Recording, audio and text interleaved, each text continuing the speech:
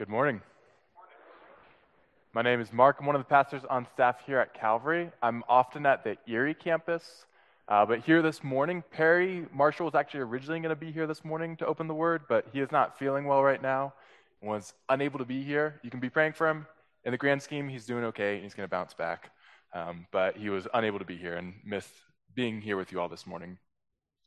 Love being here though in Boulder. I did about 6 years of student ministry here and love this community. I'm just grateful to worship together and open God's word together. Today we're going to be at the end of Luke 11. So very end of Luke 11. Now, inside of the church and outside the church in our broader culture, we have a sense of what it means to be righteous.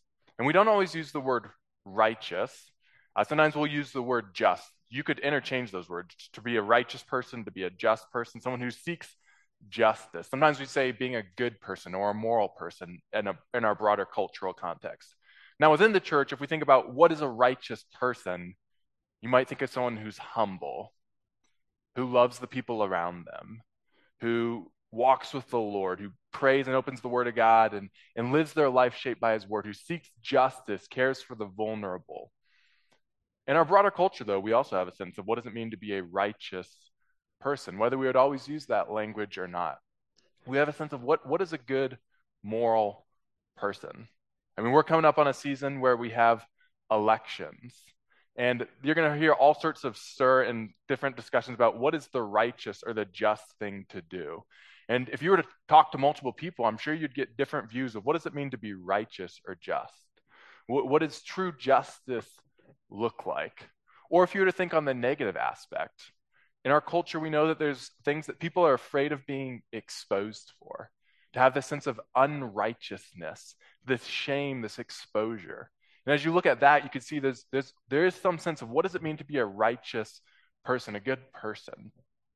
Yet there's often competing visions of what it really means to be righteous. And that's no different than the text we're going to look at this morning, where we're going to look at two competing views of what it means to be righteous. We're going to look at the righteousness of Jesus Christ, and we're going to look at the righteousness of the religious leaders of his day. And what we're going to see in this passage is that the religious leaders are actually going to reject Jesus and his righteousness due to their pride, their greed, their love of people's approval and money and possessions, and their own sense of self-righteousness, thinking that they actually don't need Jesus. They don't need this teacher to come in. And so what we're going to do as we look at this text, we're going to look at these two views of righteousness, the righteousness of Jesus, the righteousness of the religious leaders. And coming out of it, what we really want to ask and what we want to process is when we're confronted with Jesus and his righteousness this morning, how do we respond? Do we respond in a place of humility, recognizing our need for Christ, or do we push away and reject? And so we'll end as we address that question. But if you have your Bibles, we're going to start in Luke 11, verses 37 to 38. And we get this story that kind of kicks off this text in this section for us. Luke 11:37 says this: While Jesus was speaking, a Pharisee asked him to dine with him. So he went in and reclined at table. The Pharisee was astonished to see that he did not first wash before dinner. Now, this is a meal invitation by a Pharisee, and a Pharisee was a religious leader who was known for how well they observed the Mosaic law. They were these people who would observe and follow and obey God's law, and there was this pride around the way that they saw themselves as being so holy and clean and righteous. But notice what happens. The Pharisee is astonished when he sees Jesus. And he's not astonished, as we might expect, to see that Jesus is so righteous. But what he's actually astonished at is that Jesus appears to him to be unrighteous. That Jesus doesn't wash his hands before the meal in the way that he expects. Now, this isn't hand washing like you would do if you were working on your car or if you were out playing in the dirt and you come in and wash your hands to get all the dirt off. That's the hand washing that we would be familiar with. But this is more of a religious, ceremonial type of hand washing, about purifying yourself, dedicating yourself to the Lord. And so this Pharisee is surprised that Jesus doesn't wash his hands. But this washing, it's important to know, was not a washing that was commanded by God's word, but it was actually a washing that the religious leaders had added, an additional onto the word of God, a type of washing that they began to expect. And they began to put on the same level as God's word, that they would expect that a truly righteous person, a truly religious person will observe all these extra commands that we've added to the word of God. But Jesus, quite honestly, doesn't care. He's not going to play the game for their approval. And so Jesus, knowing what true purity of heart is, knowing what true cleanliness is not about to put on a show to get their approval. But it's interesting to think, too, at the same time, who has more clean hands than Jesus as he eats this meal? Who has a more pure heart? In Psalm 24, we're told this. It says, "Who shall ascend the hill of the Lord, and who shall stand in his holy place?" The question is, who shall approach God and dwell in God's presence? And the answer is given, he who has clean hands and a pure heart, who does not lift up his soul to what is false and does not swear deceitfully. See, Jesus is the one who has truly pure hands, clean hands, and a pure heart. And yet in this interaction, you see that the Pharisee is astonished at the filth of his hands. And so Jesus responds in verses 39 to 40 and says this, "Now you Pharisees cleanse the outside of the cup and of the dish, but inside you are full of greed and wickedness. You fools, did not he who made the outside make the inside also?" Just picture what Jesus is saying for a moment. Imagine you go to your friend's house for dinner, you go to your neighbor's house for dinner, and the bowls and the meal and the plates are all set out, but you look at your place, and as you sit down, you realize that there's a bowl missing.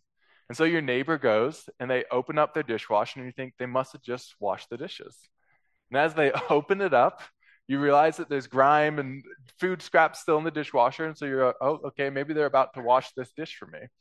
And they pull out the bowl, and they bring it over to the table, and they wash the outside of the bowl and put it down. And you look in it, and you realize there's still food in there, and it's still dirty, except for the place where the dog licked it.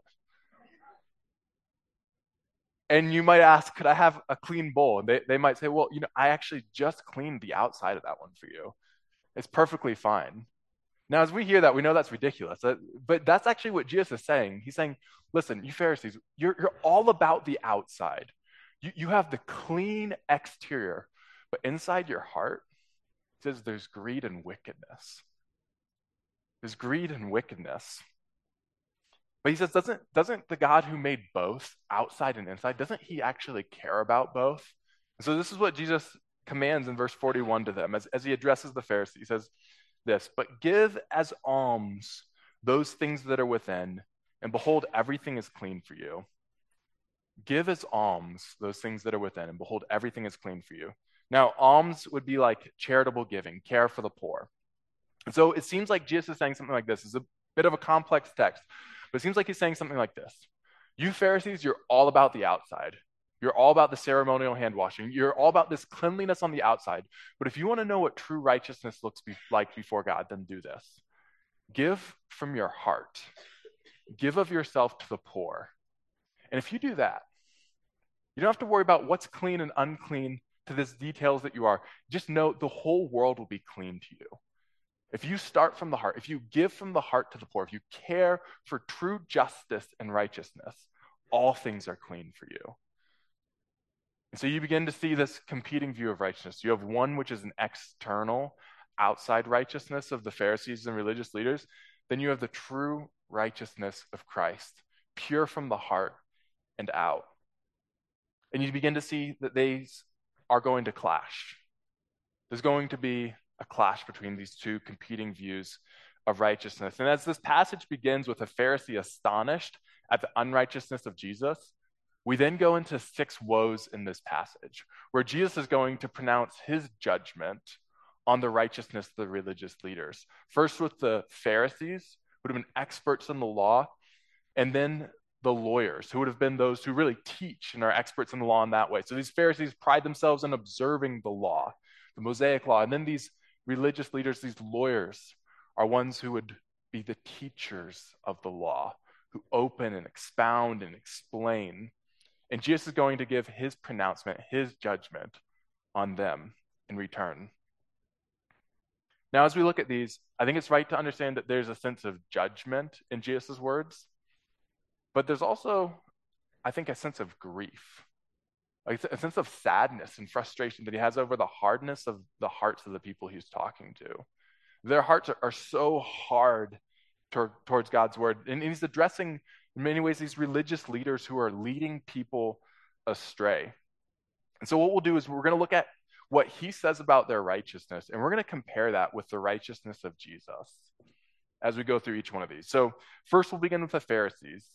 In verse 42, he says this. He says, "But woe to you, Pharisees, for you tithe mint and rue and every herb and neglect justice and the love of God. These you ought to have done without neglecting the others." So these Pharisees are paying scrupulous attention, great attention to the way that they tithe. They give a tenth of all their herbs. And Jesus doesn't say that it's wrong for them to do that. He says, these you ought to have done without neglecting the others. What have they neglected? Justice and the love of God. It's almost like this. If you imagine yourself driving and you're so focused on the speedometer and you're so afraid of going over 45 miles an hour that you just stare at the speedometer while you drive, but you don't look at the road and you end up crashing. It's almost like in that way. He's saying, you've missed the bigger point. The speed limit is supposed to keep you safe. You're missing the bigger point. You've neglected God's law. You've focused on this tithing of these tenths of all your herbs. You've gone above and beyond, but you've forgotten the very heart of God and his law, which is justice and love. Now consider the ministry of Jesus, though. Jesus in Matthew 5:17-18 says this. He says, don't think that I've come to abolish the law and the prophets. I didn't come to abolish them, but to fulfill them. And he tells us that not a dot, not an iota will pass away from the law. Not the smallest amount of the law will pass away until all of it is accomplished. So here's Jesus. And he's approaching those who are tithing mint and dill and forgetting the true heart of the law. And here's Jesus who's fulfilling the law to the dot, to the iota.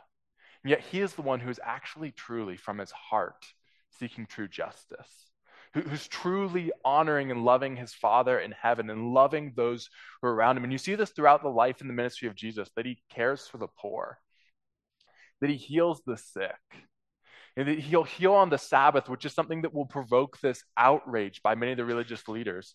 But he's seeking true justice and love throughout his life, always honoring his Father and always seeking the good of those who are around him.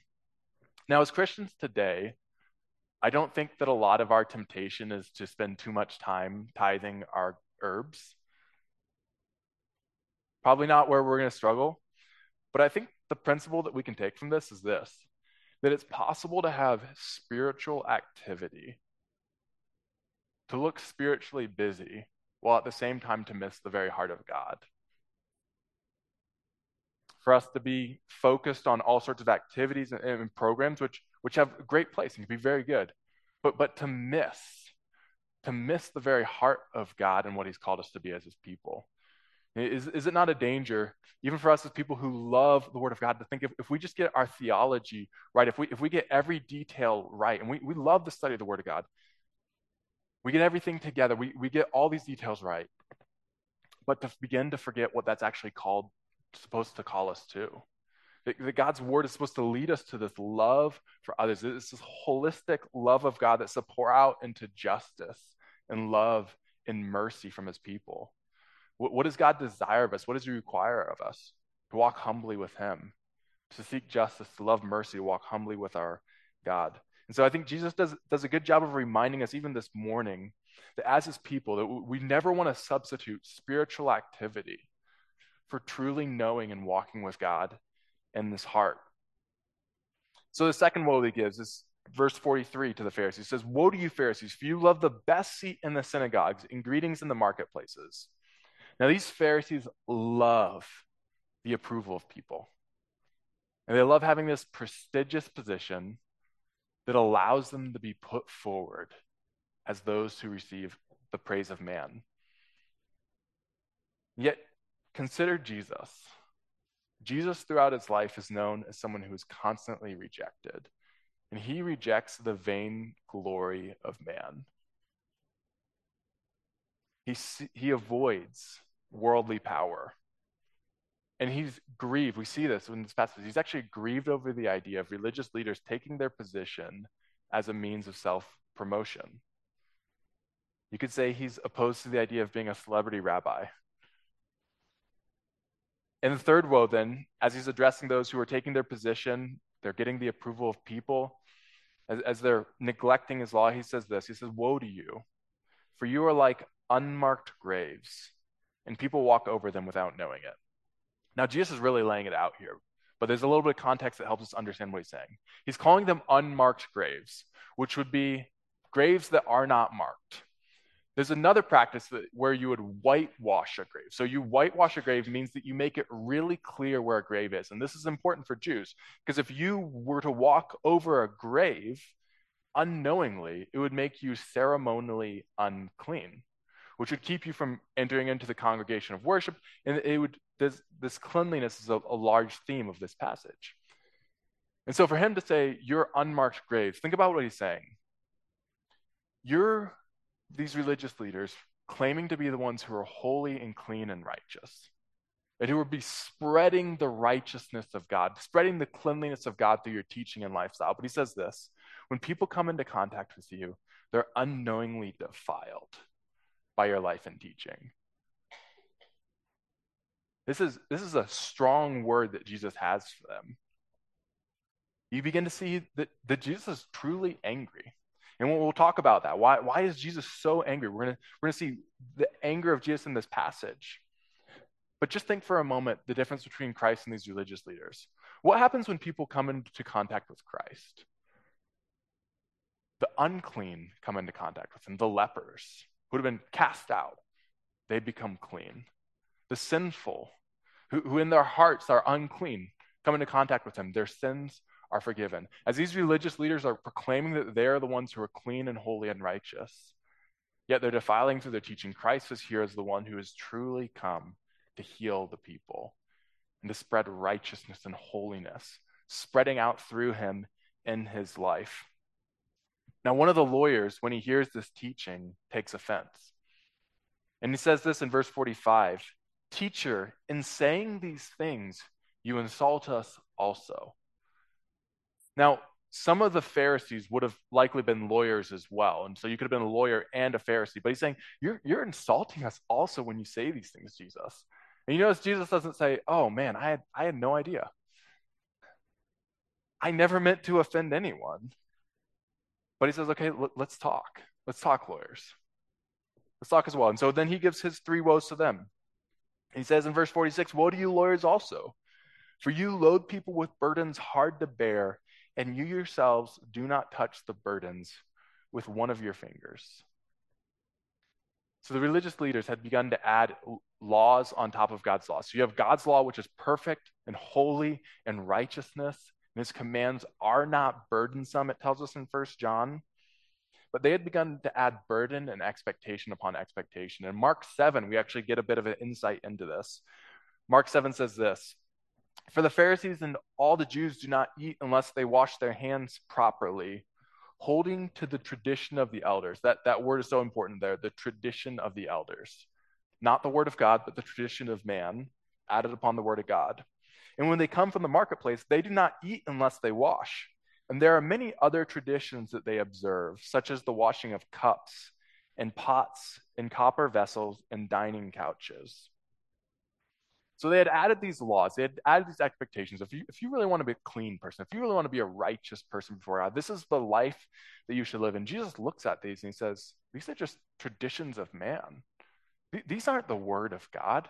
And you've added all these burdens, he says to the lawyers. You've added these burdens upon people. But he says, you don't even lift one of your fingers, which could mean one of two things. It's like there's someone stacking a burden on them, but they're saying, I'm not going to help you with it. Or the other thing it could be is that they put all these burdens on people, but they do their old lawyer loop around. And they find a way that they say, yeah, these are all the things that you should do. But as an expert in the law, they find some way that they don't have to do it. They work as a corrupt lawyer in this sense, not a righteous lawyer, not a righteous teacher of the law. You just think of how different this is than Jesus' heart and desire for his people.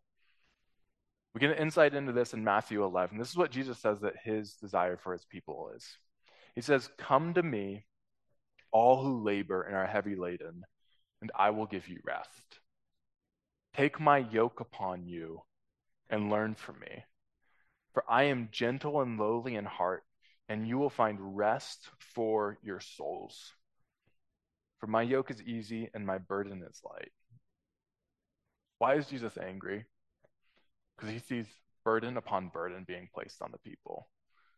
When his heart for his people, as one who is gentle and lowly in heart, his heart for his people is rest for their souls. I just think even this morning, what does Jesus want for us?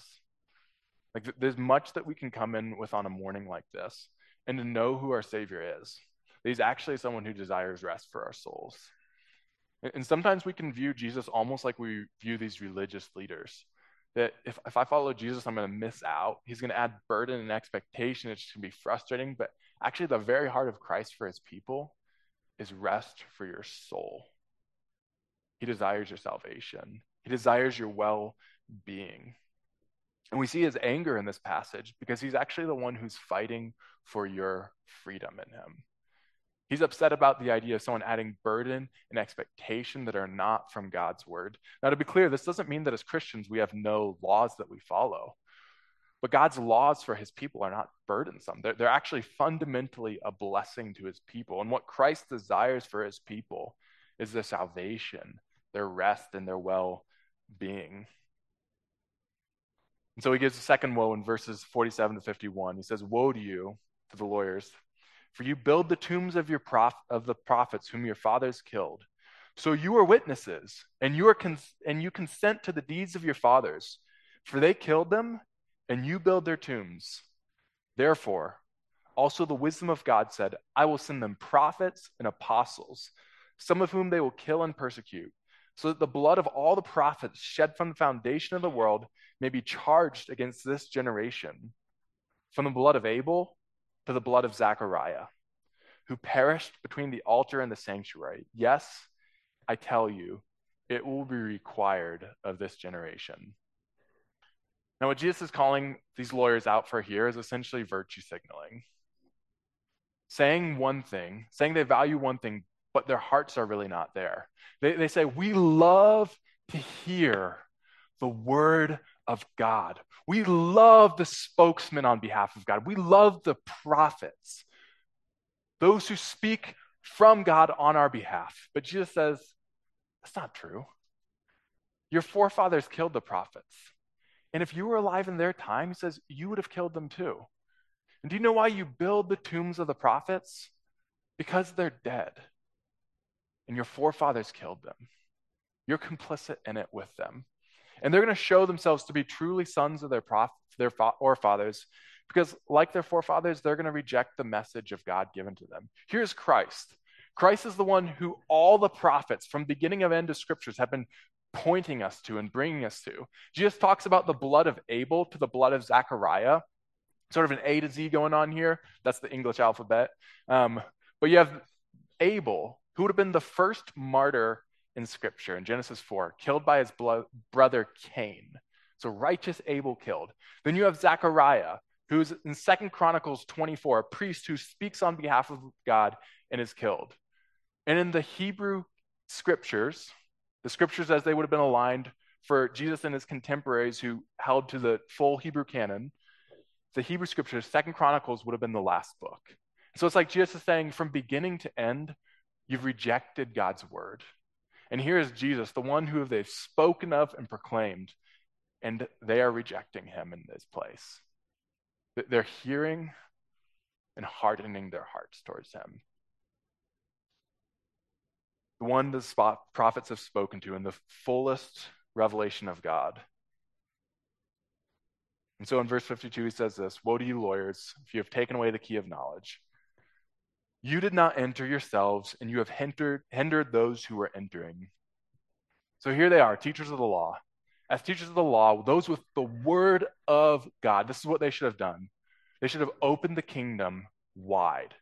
Anyone who would believe and receive could come in. They should have made clear the truth and the hope of God's kingdom. But rather than that, Jesus says, you've obscured it. You have the key, but you've hidden it. And the irony, the sadness is that they themselves aren't even in the kingdom, but they would keep others from entering into the kingdom. It contrasts that with Jesus one more time. Who is Jesus? He is the way. He is the truth. He's the life. He's the way into the kingdom. And when he comes in his life and his ministry, he proclaims the kingdom is at hand. He opens wide the gates. He teaches in parables, which for many are mysterious, but for those whose hearts are opened, the parables open the kingdom of God to them. He's known as someone who's a friend of tax collectors and sinners, someone who associates and opens and invites people into the kingdom of God. And I just think about that phrase, Jesus, a friend of tax collectors and sinners. Jesus, a friend of sinners. How incredible is it that when God stepped into our world, when the Son of God came into the world, that he was marked and identified as a friend of sinners? Because is there any better news for us this morning than that? That Jesus is a friend of sinners, that he identifies with us. He'll go all the way to the cross to save his people. I think how incredible would it be for us to be known as that? Isn't that what we want our church to be? When people come in, whatever they believe, whatever background, whatever they may be wearing, whatever it might be, we just say, there is hope for you. There is love for you. There's this invitation that if you would come to Christ, you'd be saved. The kingdom being wide open for anyone who would come in, because Christ was a friend of sinners, and that's who we want to be. And as we go out, as we go into our workplaces, as we go into our neighborhoods, as we go and spend time with our family, we want to be known as those who are friends of sinners, to be like our Lord in that way, to show the grace that he's shown to us. And he calls out these lawyers because they've shut the kingdom in people's faces. So how did the Pharisees and lawyers respond? It's a hard teaching. Verses 53 to 54 shows us their response. It says, as he went away from there, the scribes and the Pharisees began to press him hard and to provoke him to speak about many things, lying in wait for him to catch him in something he might say. As they hear from Jesus and they go out, they conspire. They want to trap him. They want to catch him in something that he would say so that they can put him away. And in the final verdict, you see that they are like children of their forefathers who rejected the word of God and killed the prophets, because they'll reject Christ. But consider for a moment, what would have repentance looked like for them? Here they are. They've built up this image of what their righteousness is.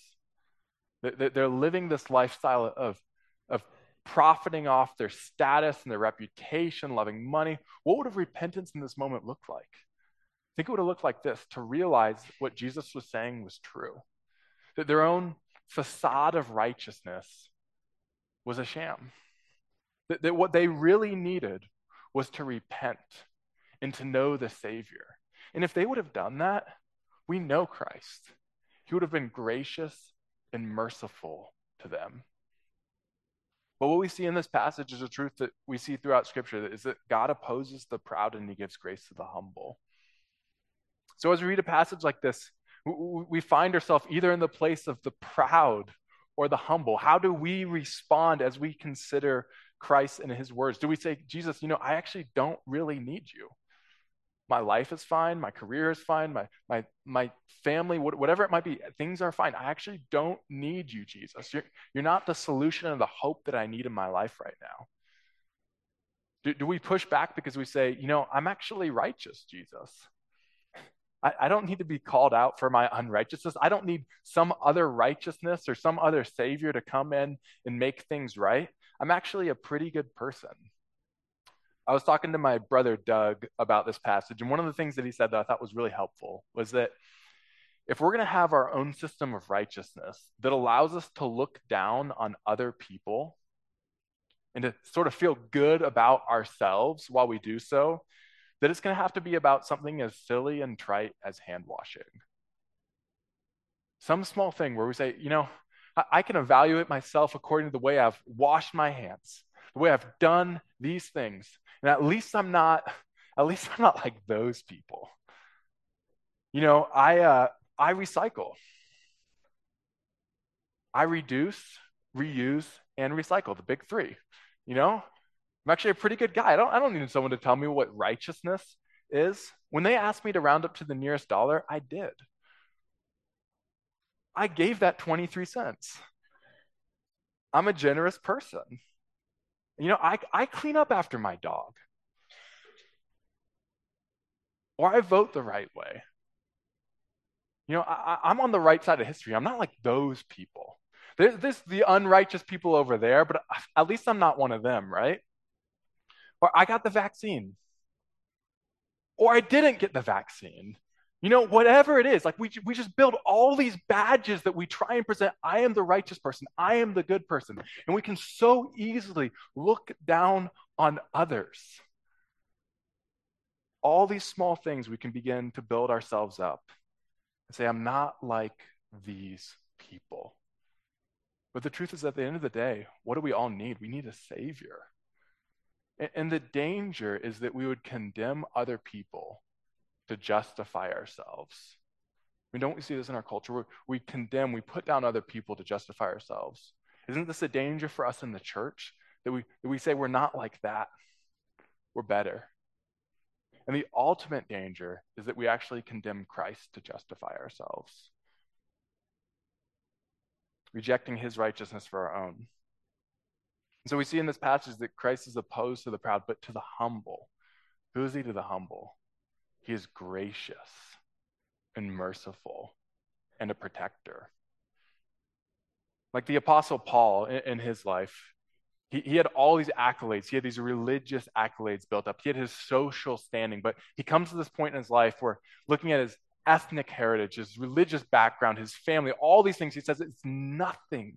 That's nothing compared to knowing Christ and having a righteousness that is found in him. See, that's the humility, coming to know that we need Jesus Christ, who came into the world to save sinners, of whom I am the worst, as the Apostle Paul says. Yet knowing that he's given grace and kindness. And when we come to Christ like that, when we humble ourselves, we know who he is for us. He is a savior. He saves his people. He deals with their unrighteousness, no matter what it may be. He gives us his own righteousness in our place. He saves his people, going all the way to the cross for his people. And he becomes a defender of his people. One thing we saw in this passage is Jesus is angry. Jesus is. He's calling out these religious leaders. And there's a author and scholar, Dane Ortland, when he's commenting on a similar passage in Matthew 23, he makes a really helpful point about why Jesus is so angry. He says this, talking about these religious PhDs, these religious leaders who are supposed to be leading the people. He says this, they wished to use the people to build themselves up. Jesus wanted to gather the people under his wings, the way a mother hen gathers her chicks under her wings for maternal protection. So who is Jesus? He's the one who wants to gather together his people. Why is he angry? Because he sees the people being abused and neglected by religious leaders. As we read this text, we find ourselves either as those who, in our pride, are opposed, or in our humility with Christ are defended. And for those who humble themselves, those who know Christ as their Savior, he is a fierce protector. And one of the things that actually the anger of Jesus in this passage shows us is the extent of his love. Because if Jesus wasn't truly angry at injustice and neglect and abuse, he wouldn't be full of love in the way that we need a Savior to actually be full of love. And we know this, and we think about a mom or a dad defending their child. You can have the most tender and gentle mother, but if she's defending her child, she goes into mama bear mode and a fierce protector. And what do we see in Christ here? We see the one who wishes to gather his people together.